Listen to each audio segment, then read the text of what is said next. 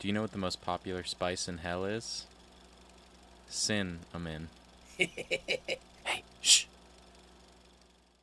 Welcome back to Not Another Needless Sequel, where we watch movies and propose unnecessary prequels, sequels, reboots, and remakes. I'm your host, Kane, and today I have with me my wife, who will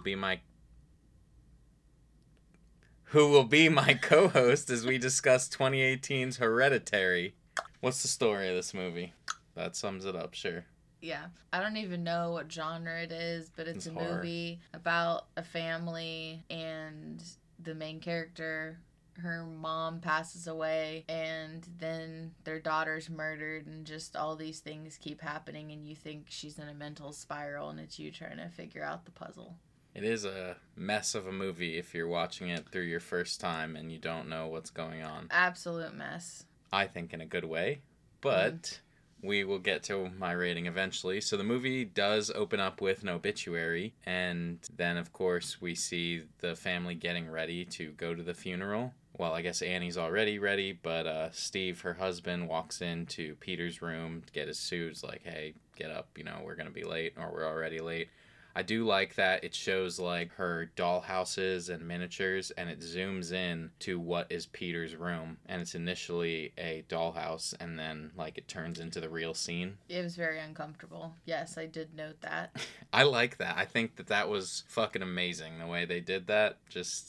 You didn't even know it was coming. I thought these were dolls, and then all of a sudden everybody's moving around. So they're at the funeral. Annie is reading a little speech. Obviously this comes up as to why this is later, but she does call out in the funeral room or viewing room, there's a lot of strangers here, and they're strangers to her, but her mother knew all these people. Listen, this entire movie could have been prevented if she just looked in the box like she was supposed to at the beginning of the movie. She did. So that night after the funeral, she does look in that box. But if she had looked more in depth in the box, she just read her mom's note and was like, that bitch is crazy. Okay, and moved on with her life. Your family member passes away, you see a picture of them, and they're wearing a white dress and people are throwing gold coins. You give it a second thought, I'd just be like, what a fucking weirdo, and I'd just move on. Yeah, I'd keep looking. Well, not me. I would have just been like, what a weird picture. You've Old never people had a are family fucking member weird. pass away. I have. Oh, yeah, you have. Thanks for that. Anyway. That was recent, too. Mm-hmm. I'm sorry.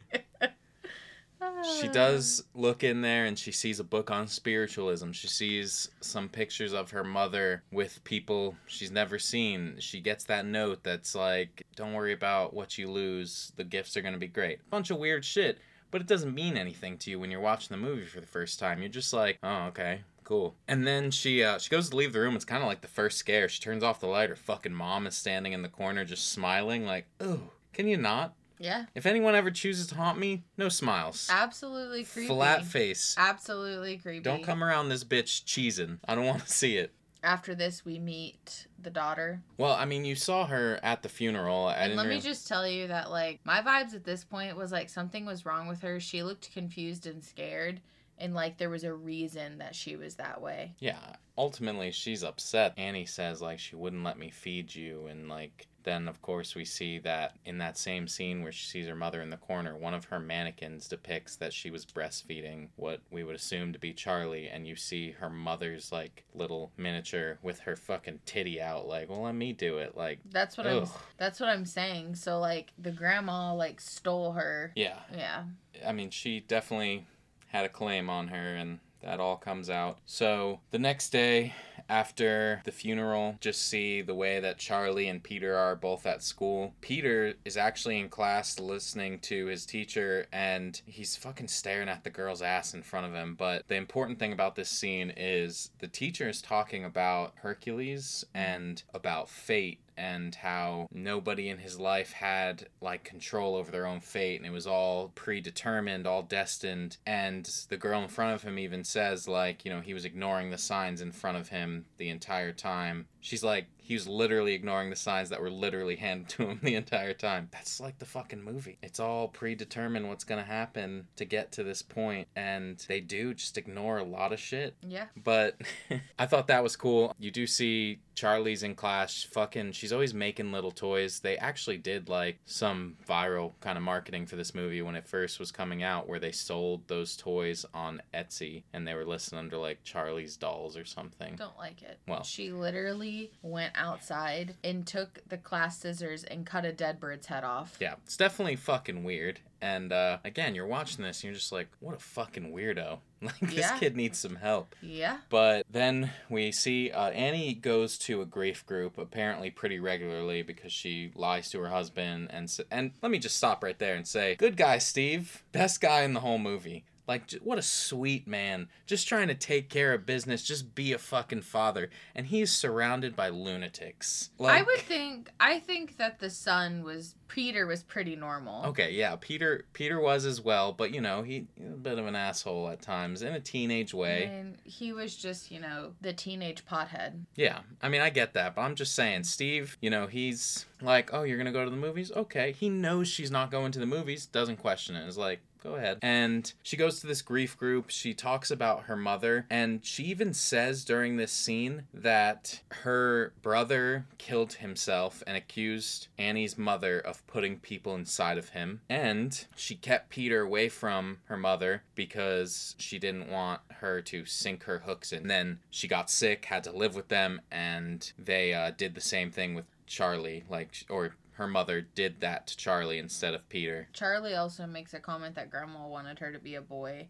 Yes. At some point. However, after she tells this scene, she starts going off about her life, and her mom was like in and out of mental facilities. She had DID, which is dissociative identity disorder. Mm-hmm. I think that's formerly known as like multiple personality disorder. And so, you know that her mom had a history. She has a significant family history of mental health issues. Her brother killed himself. He hung himself. And everybody, like, when she goes through this, when she gets done, all of the people in that room was like, what a wild-ass life you've lived, you poor woman. She told the whole story. She told, like, her entire life story as to why she, like, wasn't really that sad about her mom's death. What's interesting is, during that scene as well, Joan is there. Yes. Who is revealed later, but Joan looks right at her when they're like, we have some time for any new people to talk. Joan looks right at her, doesn't stop staring at her. Like, I know. It was just such a fucking setup. Yeah. I mean, we'll get there. So Peter is attracted to that girl that was sitting in front of him, Bridget, and she's going to be at this party. I don't even think he knows that. People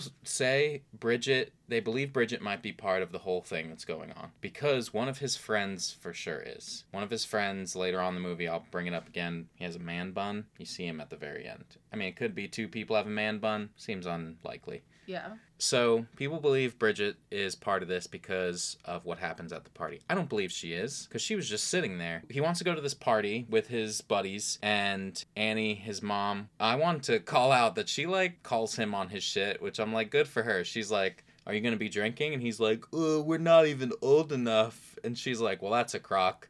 I'm just asking, are you drinking? Like, good for you, Annie. Don't be fucking dumb. And he was like, no. Yeah, I mean, he's an asshole about it. Like, come on. I'm gonna go smoke some weed. Yeah, that too. And she's like, why don't you bring your sister? I don't know what their age difference is. I wouldn't have suggested that. 4 years. I think Charlie is 12 and he's like 16 probably. It feels weird to me. It's weird to take your not even teenage sister to a high school party. She's not in high school. Yeah. She's like, you'll make some friends. And it's like, nobody there is your age. You have no idea. Yeah. And I get that she's trying to kind of get Charlie out of the house and that kind of thing. But I think she also was just doing it to Peter. Like, now you can't drink. Yeah. But Charlie does go with Peter, and Peter fucking sees the girl, and he's like, do you want to smoke weed? I have really good weed. Pulls it out and shows it in his baggie. Yeah, like, what? She can't see that. Like, she's going to be like, oh shit, that does look like good weed. But then they go into a room filled with other people, and he's like, oh, we're not alone. He was trying to get some. I don't know, maybe. But he's going to another room, and he just brushes Charlie off. He's like, look, they're giving out chocolate cake. She loves chocolate. She's always eating it. It seems like she eats it in moments where she's uncomfortable. Mm-hmm. And, of course, she's uncomfortable in this situation. You see as soon as he walks into the party that there's a girl chopping up walnuts. Yeah, and Charlie's allergic to nuts. They mentioned that before because at the funeral, she takes a bite of the chocolate and the dad's like, that doesn't have nuts, right? And the mom's like, well, we don't have the EpiPen with us. Yeah. So she doesn't have her EpiPen. Well, I know she's only 12, but you'd think you'd make sure hey, anywhere you go, fucking take this EpiPen. This is what you have to learn. I'm telling you. Why the fuck is somebody making a chocolate cake at a high school party? Who's like, you motherfuckers want to make some fucking chocolate cake? I don't know. I honestly assumed it was either going to be like weed cake or weed brownies. No, they just... Or just I bacon. Have no they idea. just fucking love bacon. You know how them youngins are. They just love to fucking bake. In their easy bake oven, for You go sure. to a party and you guys all fucking bake together. That's what the kids do. That is what we do. But yeah, she does go into shock. And she goes to find Peter. She can't breathe. And before you even know what's going to happen, like, to me, it's such an emotional scene where I'm like, oh my God, it's nice that he actually cares. And he's fucking scared. And this is sad. And he's trying to get her to a hospital. And it's just the absolute fucking unthinkable. I couldn't have predicted this. I couldn't have either. My jaw was dropped. I was like, well, she's going to die. I thought maybe she would die in the back of the car, just choke to death. Uh-huh. That would have been terrible. But instead, this light pole that earlier they showed when they were on their way to the party, and it showed it had that symbol on it. Man, you took my little thing I noticed. Sorry. I noticed that, and I'm going to read you what I said. Okay, say it. I said, Charlie and Peter are driving, and the symbol from the necklace that the grandma and the mom were wearing is on that light pole, which is oddly enough the same pole Charlie got cracked on. Yes, so she sticks her head out the window to get air, and it's just the most brutal He fucking swerves. snap.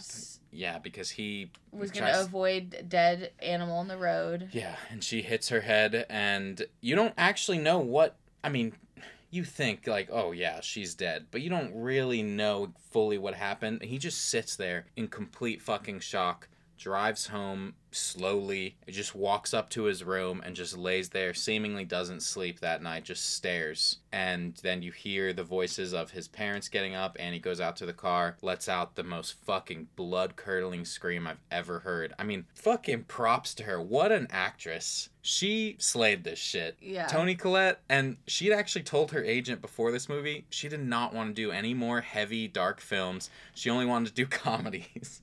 But she read the script and she fucking loved it so much, and she was like, well, I gotta do this. And yeah, she fucking killed it. So she finds the headless body of Charlie. That's what happened, is her head came off. And then it goes to Charlie's head, and it's being eaten alive by bugs. Yeah, and it's a fucking horrifying... Like, you think, like, oh, at least I don't have to see it. And then they're like, ha, this is what you get to see instead. Like, thanks. Right. I would have rather have seen the body, but thanks for that. I also thought, like, Peter's just shock of the incident, like, it feels so realistic. I mean, you know, I don't know how people would react, but it felt so natural. Like, the way they wrote it felt like that's how somebody would react. Like, he's completely out of it. He doesn't even know how to go on. You don't know what to do. Watching it, you might think, like, what the fuck, dude? Like, you should do this, you should do that, but God, what a fucking scene. It's ridiculous. Like, it's a scene that the first time I saw it, I was like, I'm gonna need to just take a breather. Yeah. Just pause this, get me some water. I can't fucking believe it. Not to mention, the marketing for this movie showed Millie Shapiro in all of the trailers. Everyone thought she was gonna be a main character through the entire movie.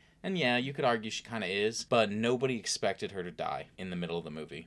I agree. Yeah, it was absolutely horrific, shocking, and I was like, my jaw was dropped. I didn't even know what to say. I mean, you were there. You were there when I watched it, and I looked at you in absolute just like, what just happened? I know. So we see the aftermath of Charlie being killed. Obviously, the household is just horribly tense. Steve is trying to hold it together, and, you know, you see him making dinner. You see him checking on Peter like, hey, did you sign up for those SAT prep courses? You see him trying to take care of Annie. But Annie is sleeping in the treehouse where Charlie used to with heaters, and Peter's just grief-stricken and feels guilty. It's just fucking horrible. And you start getting some of the little creepy moments where they're hearing her click, You know, Yeah. she did that throughout the movie, and they keep hearing it, and he thinks he sees her at one point. It's not her, but the way they did it does make it look like they cut to it real quick, and again, it's not her. Like, the actor's physically not there. It's not a scene that's like, look, she was there. But the way they did it, I was like, holy fuck, is that her? And it's crazy that they were able to, like, scare you with something that wasn't an actual scare. Yeah. It's just a horrible fucking time, you know. She doesn't want to blame Peter, but, you know, it's a rough thing to deal with. They have, like, a dinner where they kind of just have an all-out argument about it, and they say some nasty shit back and forth. This is all while Annie has befriended Joan and told her what's happened. Well, yeah, so she does end up going to another grief thing, and Joan stops her, and she's like, oh, were you coming in? You know, playing the fucking dumbass. And then Annie goes to her house to talk to her, and she's like, my mom used to make mats like that. Yeah, she does notice that mat, and I guess you could brush it off, but I don't know, you might be like, we're all in the same town. On top of that, when she is talking to Joan, she tells the story about how she sleepwalks, and she says, one time I doused the kids in paint thinner and myself, and I was lighting a match, and the kids Peter didn't believe that I wasn't trying to hurt them. It's been said that her subconscious knew what was going to happen to them, and she felt that the only way to solve the issue was that they all had to die to save them from their fate, and she just couldn't deal with it because it was too horrible, and so in her sleep she tried to basically kill the three of them. I guess that's better than what would happen. Yeah, this whole movie, you think that she has a mental health problem because she comes from a long line of family of mental health problems, and you think that this has just broken her. Like this was the final fucking straw, which it could be. I mean, you know, just weeks after your mother, terrible. So she does end up having another run-in with Joan. At the art store. She's at the art store, yes, and Joan just so happens to be there. Now, in the back of Joan's car, she has chalkboards, brand new. That's what she bought. And then they go to her house, and she's like, you know, I met a medium. We did a seance. I talked to my dead grandson. It's great. Let me show you. Annie doesn't believe her, but she goes there with her, and then she does this fucking seance, and it's working. And she's like talking to her grandson. She's like, look, I brought your chalkboard, and fucking sets a chalkboard out. And it's like, you just bought that. But sure, whatever. I guess Annie didn't notice that. Now, the chalkboard effect that they did where they had it like just write itself, that was practical. They didn't do that with CGI. They put a magnet in the chalk and then put a magnet on the other side of the chalkboard and just fucking wrote that shit. That's the same way that they do it in Matilda. It's a little interesting because Millie Shapiro, who played Charlie, she also played Matilda on a Broadway version. It's just a little interesting connection. I honestly thought that we were about to go into the Donald Glover Spider-Man connection. I'm not sure what you mean. Okay. I don't think this movie's really related to Spider-Man. Oh. Okay. Anyway. It's coming, folks. So she's like, here, take this candle and this piece of paper. And she looks at the piece of paper and she's like, well, what's this language? She's like, I don't know, just say it and it'll start the seance and you'll be able to talk to Charlie. But make sure that your family's in the house, especially your son. She does say that. She's like, it's everyone. Yeah. She's like, your son, everyone. There's only two people. So for you to randomly say your son feels off. Annie does end up doing the seance. We don't see it. We just see her waking her kids up. After, I guess, there's a little nightmare she has where she follows ants and they're all over Peter. But then she wakes up, or you think she wakes up, but it's just a continuation to a new nightmare where Peter's like, why are you afraid of me? And they're like arguing back and forth, and then they just start getting progressively sweatier, except it's not sweat, but when you're watching, you're just like, calm down. Yeah. Like, you guys are getting really sweaty. But it's the paint thinner and then like a firelight and she wakes up. So she decides to do the seance and then she goes and wakes up Peter. And then she goes and wakes up Steve. Steve is like, I've had it, you know? Yeah. I can't. You think she's having a mental health break. Steve's a psychiatrist. Yes, which makes sense. I mean, if I woke you up and I was like, hey, I can talk to ghosts. I just want you to come see it. Which, I don't know. If you said that to me, I'd be like, let's fucking see it. Like, I wouldn't argue with you. I'd just be like, do it. Yeah. Actually, if you brought out a piece of paper that had another language on it and you were like, I just have to read this, I'd be like, oh, let me just stop you right there. No, I don't think so. Let's just throw that away. Yeah, so Charlie comes out. You don't actually see her, but, you know, ghostly things happen. Yeah, the glass moves, something breaks. She's trying to get Charlie to draw on the thing, and Steve is like, stop. Like, no. Yeah. And then Charlie just is randomly drawing on it. The next day, she's drawing what you end up seeing be Peter. Yeah, she's just drawing Peter over and over again with, like, his eyes crossed out. And so after that, you know, you get another scene where Peter is, like, in school and he looks at his reflection and it's just like him smiling back. Yeah, it's creepy. That's fucking real creepy. And just all kinds of weird shit's happening. I mean, we've obviously missed all the little scares. I'm not gonna really be able to touch on all of those. But Peter feels threatened. Like, he calls his dad and is, like, in hysterical fucking breakdown, and his dad, like, calls Annie and is like, you know, I've had enough of this, like, I have a son to protect. Steve didn't believe it. Steve believed this was all Annie projecting this onto the family and, like, causing all this, but nothing evil. Well, you know what? When Steve and them got home, isn't that when Annie took him to the attic? So he didn't even have a chance to leave. No, that's not yet. The next thing that happens is Peter, he's in bed, and fucking someone grabs his head. It's believed that it's Annie, but his bed is up against the wall. Mm-hmm. I don't know who the fuck could have fit back there. And yeah, sure, the fucking door slams closed and then Annie's in there and she's like, what's wrong? But, like, I don't know. And he thinks that Annie tried to kill her. Yeah, and I guess that makes sense. You get out of that and then you're like, there's one person in the room. But nobody could fit behind your fucking bed. I'd be looking under my bed, if anything. Mm-hmm. And also, who has the strength to rip your head off? You really... But you have to think of all the terrible things Annie has said to him up to this point. I never wanted you. You were an accident. Well, that was in her dream. But I did forget to point that out, that she says during that, she pressured me. Her mom pressured her to have a kid in the first place. Mm-hmm. Like, so yeah, she never wanted Peter, I guess. She may have never wanted kids at all, but she was pressured so that they could fulfill their entire thing. But yeah, then there is another scene where Annie is looking through the shit for real now. And she sees fucking Joan in there and she's like, this bitch. And then she sees the picture of her mother having gold thrown on her. She sees the book about Paimon. I don't know how to say the fucking name. I'm not going to stress too much about not knowing how to say this king of hell name. I'm going to say Paimon. This fucking thing about Payman, and there's things underlined and highlighted in there. It's just all kind of the truth is coming out at the same time as the viewer. You're watching it and you're still not quite all caught up. But then Peter's at school and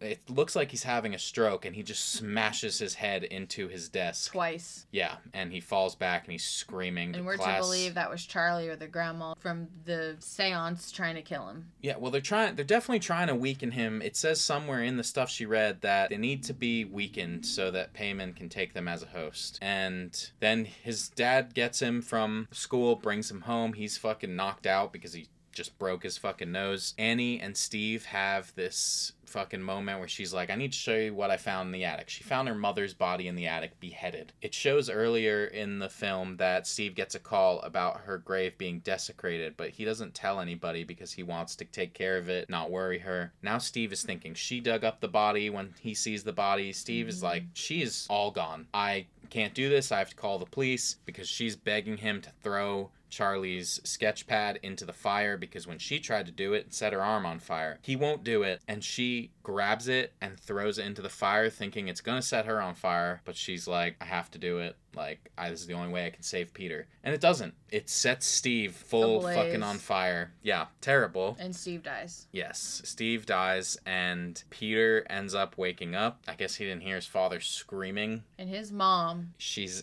in the fucking corner, just like on the ceiling, staring at him. Yeah, and then she does this fucking like Peter Pan style fly out of the room. I couldn't help but laugh the first time I saw it. She's like doggy paddling through the air. It's disgusting. She's clearly possessed. Well, yes, during the fire, you see, it happens through the movie. There's like a glint of light that signifies whatever. And her face changed. She smiled. Yeah, she like didn't care that. And that's when she lost it. So he's staring. Peter gets down there, he sees his dad's body, he's staring at it, and he's fucking freaking out. And then he looks to his side, smiling naked guy. Really kind of set the tone for the rest. Yeah, it was creepy. That was the same guy that was smiling earlier in the movie at Charlie at the funeral that you saw, and you were like, what the fuck? Like, yeah. That was him again. But after he sees that naked guy, his fucking mom comes out of the corner chasing him, and he full sprints into the attic. And one of the scenes I think is the creepiest is he's in the attic, he's begging her to stop, and you hear knocking. And I guess I didn't know what to think. It's an attic, so I kind of assumed she couldn't reach it, but I didn't know what she was doing. I thought maybe she was trying to pull it. No, we get the scene, and she's clinging to the ceiling, just bashing her fucking head into the goddamn attic door. So he's up in the attic, and she stops, so he's wandering around. He sees everything, the grandma's dead body, the fucking bloody symbol, and she's somehow up there, and she has a piano wire. You do see the piano down there, just destroyed. Yeah. And she's fucking sawing her head off with it. And he's just staring in complete horror, and then he sees 3 naked people, which really is what sets him off. And he jumps out the window. Yeah, jumps out the window. When he jumps out the window, like, I guess he's in his final weakened state, or he dies. Not sure which, but you do see that light travel over him and, like, go into him. And then he stands up and goes... And you also see Annie's body just float up into the treehouse. So he goes into the treehouse, and there's fucking naked old people all over this treehouse thing, as well as, like I said, his friend with the man bun that he's smoking with is up there. They have Charlie's head, like, on a stake. Yeah, and I just know that it smells crazy in there. Yeah, because not only is it crazy dead world, body, a lot of smells. not only is there a dead body in there, a few dead bodies, but there's all these naked people, and there's all that body heat, and they're all in fucking, downward dog. Just asshole to the air. That's the only thing I could think of is, man, it must fucking smell awful in there. Absolutely. But he is given a crown. Joan is talking to him and is like, we got you this healthy male body, and you kind of get it all, that this is Payman now that's taken this body, and it has something to do with Charlie as well, because Charlie was, like, being... I think Charlie's the soul in Peter's body. Yeah, he's one of the kings of hell, and they're like, now give us your riches and all this shit. And it's just, like, the movie kind of zooms out, and it looks like it's a dollhouse again in that scene. And, like, the movie just kind of fucking ends, and it's pretty confusing. You either have to watch it a second time or, like, look up some shit. But I have these 2 pieces of trivia that are sort of trivia, but I have to also reveal, like, my rating for the movie. I fucking think this movie's so good. Like, it's so unnerving and so unsettling, and it's not a movie that I'm like, yeah, we should watch it again, or like, I'm gonna watch this every year. Like, I'm not sure I can, but I think it's such a good movie. I think one of the things I really like about it is that it's not jump scares. It's not just gore for the sake of gore. It's not fucking loud violin to let you know that there's a creature in the background that you're supposed to see. And Ari Aster said that he wanted to go for scares that were emotionally justified rather than solely leaning on traditional horror jump scares. So I think that all shows very well. Another thing about this movie that I think played to it being as good as I think it is, Toni Collette said that Ari Aster was the most prepared director she's ever worked with. She praised him for practically having the full movie already shot and edited in his head 2 years before they started filming. And they filmed it in something like 36 days. Like, real That's fucking short. quick. Yeah, that was a pretty long movie, too. Yeah, but I rate it 5 out of 5. Well, go ahead. Let me tell you, I hated this movie. I gave it a 2.5. First off, I'm good at figuring movies out. This was too much. Absolutely too much. When I get to the end of the movie, I don't want to be like, well, I have to look all of it up because I don't get it. Like, now, after we talked about it, yeah, it makes sense. But that's just too much for somebody watching it a first time, and likely the only time I will ever watch it. Absolutely terrible. Terrible. Well, look, you're going to be canceled for hating this movie. People love this movie. That's fine that they love it. I'm entitled to my opinion. I know. I actually didn't hate it. I don't feel like a 2.5 is a bad score. No. It's not a great score. It's definitely not the worst movie I've ever seen. I like a lot of things about it. Is it just that it horrified you? No, I like the suspense. I like the thrill. I don't like when people be standing in corners like that. But Haunting of Hill House was real good, and they didn't have, they just had that floating man that I didn't want to see. Would you say that this... It was just too much. Would you say that it's scarier than Insidious? Probably not. I only use Insidious because you've claimed that that's the scariest movie you've ever seen, and they did a study years ago that said based on heart rates of so many people, Insidious is the scariest movie. I think the scariest movie I've ever seen is that one with the nun in it. Not The Nun, okay, everyone. The Conjuring 2. Absolutely horrifying.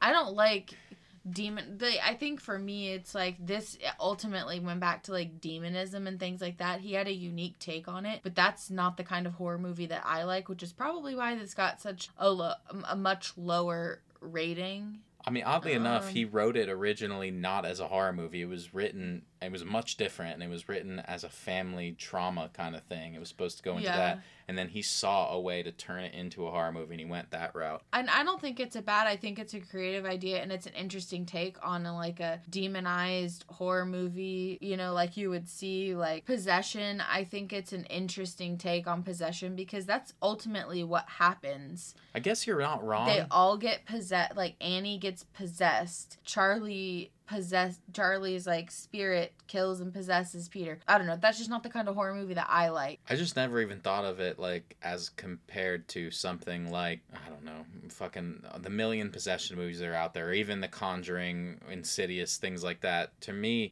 I think it was the family dynamic that somehow made it very unique. It wasn't like...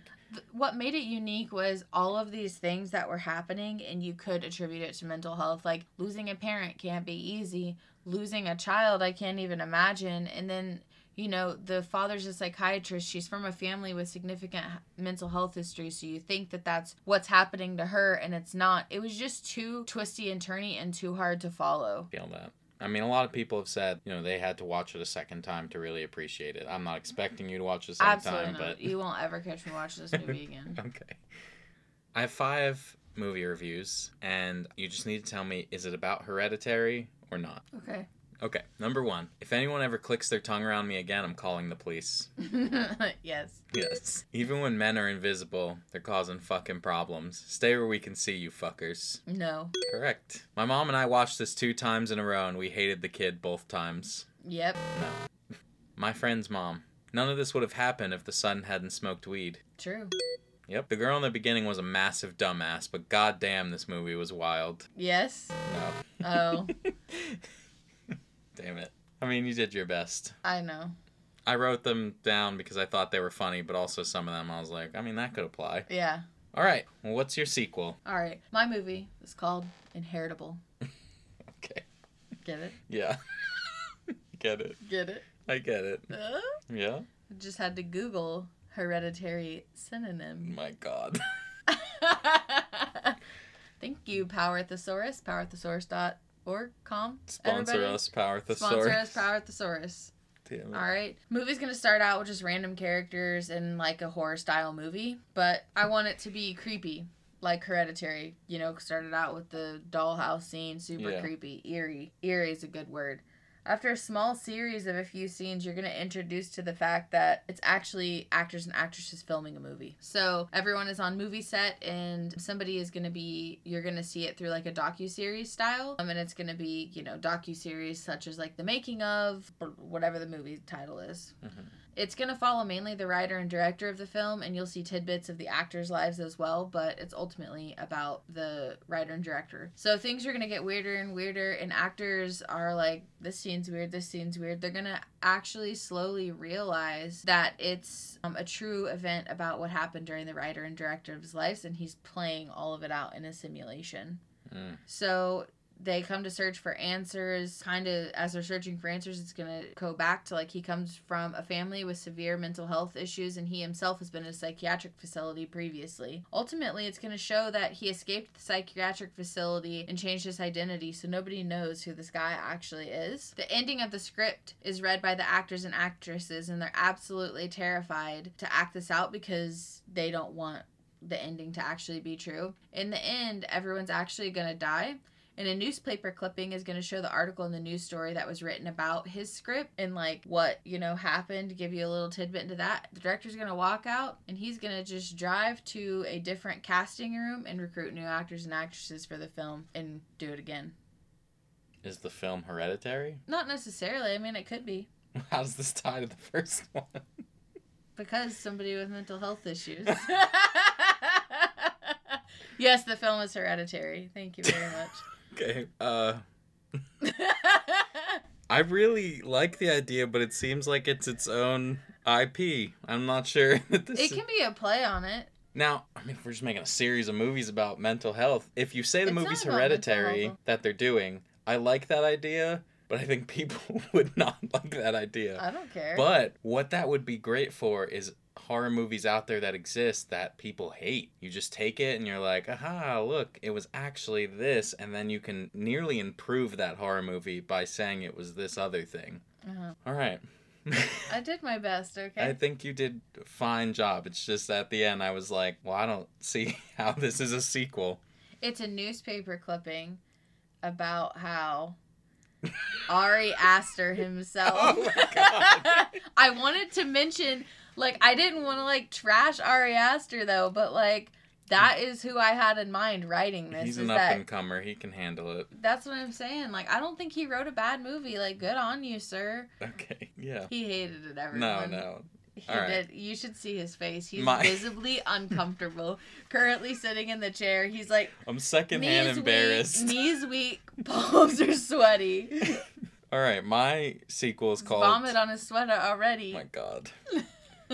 My sequel is called Descendant. We open up on a man named Michael and his wife Lily visiting Michael's mother, Hazel. Hazel is seemingly speaking nonsense to the couple as they are getting ready to leave. Once away, Lily berates Michael for allowing his mother to continue spewing nonsense. Michael replies that it's harmless and he humors his mother as she has nobody else in her life left. The movie focuses on themes of being complacent towards those you love. That night, Lily apologizes to Michael for always insulting his love for his mother and says she wants to get closer to Hazel and understand the stories she tells. So the following day, we follow Lily as she spends the day with Hazel, and we hear Hazel telling her stories to Lily. Hazel's story is about Michael and how he is meant to help stop a great evil being brought onto the world. Lily is disturbed by her delusions and follows up with Michael, warning him that his mother is older and unwell. Michael decides to take his mother Hazel to a doctor for evaluation. The doctor not only insists that Hazel be put in a home, but after speaking with Michael, offers to write him a prescription for his stress and anxiety. Michael begins his medicine, which begins giving him hallucinations as a side effect, in which he sees his mother warning him of impending danger. After one night of particularly bad hallucinations in which he sees his mother being killed, he awakes to Lily crying and shaking him awake. Lily has received the news that Hazel passed away after she overdosed on her medicine. During Hazel's funeral, Michael notices Lily slips away, causing an argument between them that night, with each of them storming off into separate rooms. Lily is seen preparing some tea for Michael as a peace offering. Michael accepts, drinks the tea, and drifts off to sleep. Michael has a nightmare about his mother where she begs him to save her, only to wake up to a real nightmare where he notices his clothes have been removed and he has a sack over his head. The sack is removed and Michael is in the treehouse featured in Hereditary. Michael screams in horror as he is surrounded by naked people and notices what appears to be a severed head on a mannequin. Michael is screaming, and Lily comes out naked as well, asking him to calm down. Michael wants to know what's going on as Lily tells him that his mother was trying to get him to embrace his identity and his destiny as an enemy of Paimon. But with her gone, he has an opportunity to join them. Even after going into more detail, Michael cannot calm down and doesn't want to be involved and begs Lily to let him go and they can leave together. Lily is handed an axe and turns him down as she swings it, landing in the front of his skull. Michael has one last dream in death where his mother's true nature is revealed as she informs him of his failure. Now, a lot of this movie is going to have to be, in my head, the way Hereditary was, where you see things in the background. One of the things that I saw was in the stories about Paimon, his arch enemy, Angel, his name is Hazael, and so I named his mother Hazel as, you know, a nod to that he is supposed to go against this clan. And I kind of think the ending of it would happen right at the same time as the ending of Hereditary is happening. That's the same scene. Like, if you continued Hereditary after that scene where you see Peter standing there, you would see them bring Michael up there as he's the descendant of the enemy to Paimon. So they have to kill him to continue doing what they're doing. You know, I obviously couldn't write every scare. It'd mostly be hallucinations that you would believe is caused by his medicine. But ultimately, you know, the doctor and Lily were part of that cult. So all that goes to do with that. His mother was actually right. I like it. Do you? Mm-hmm. I just had a question and I didn't want to interrupt you. Yeah. Why'd you say that you're visibly... Why are you embarrassed about I said I was sequel? secondhand embarrassed. But why? Thank you for making it this far. Why? If you would like to vote on who's... Why? Stop. I'm trying to close Tell this me out. why. Because I feel like it wasn't related to Hereditary. It was. Well, yeah, but not until I asked you if the movie was Hereditary. Movies can be related and be sequels and not be the exact same thing. We've seen that before. I'm not judging you. Nobody understood that Split was even related. You're right, until that last scene with Bruce Willis. And until they made a third one together. Nobody knew. You're right. Thank you for making it this far. If you'd like to vote on whose sequel idea was the best, come by our YouTube channel for the polls, or let us know your idea with a comment, tweet, or you can reach us at needlesssequel@gmail.com. Links, as always, will be wherever you are listening. If you had a good time, share our show with someone, leave us a review, and come back for more. We would love to have you. All right, be easy, everyone. We will see you next week.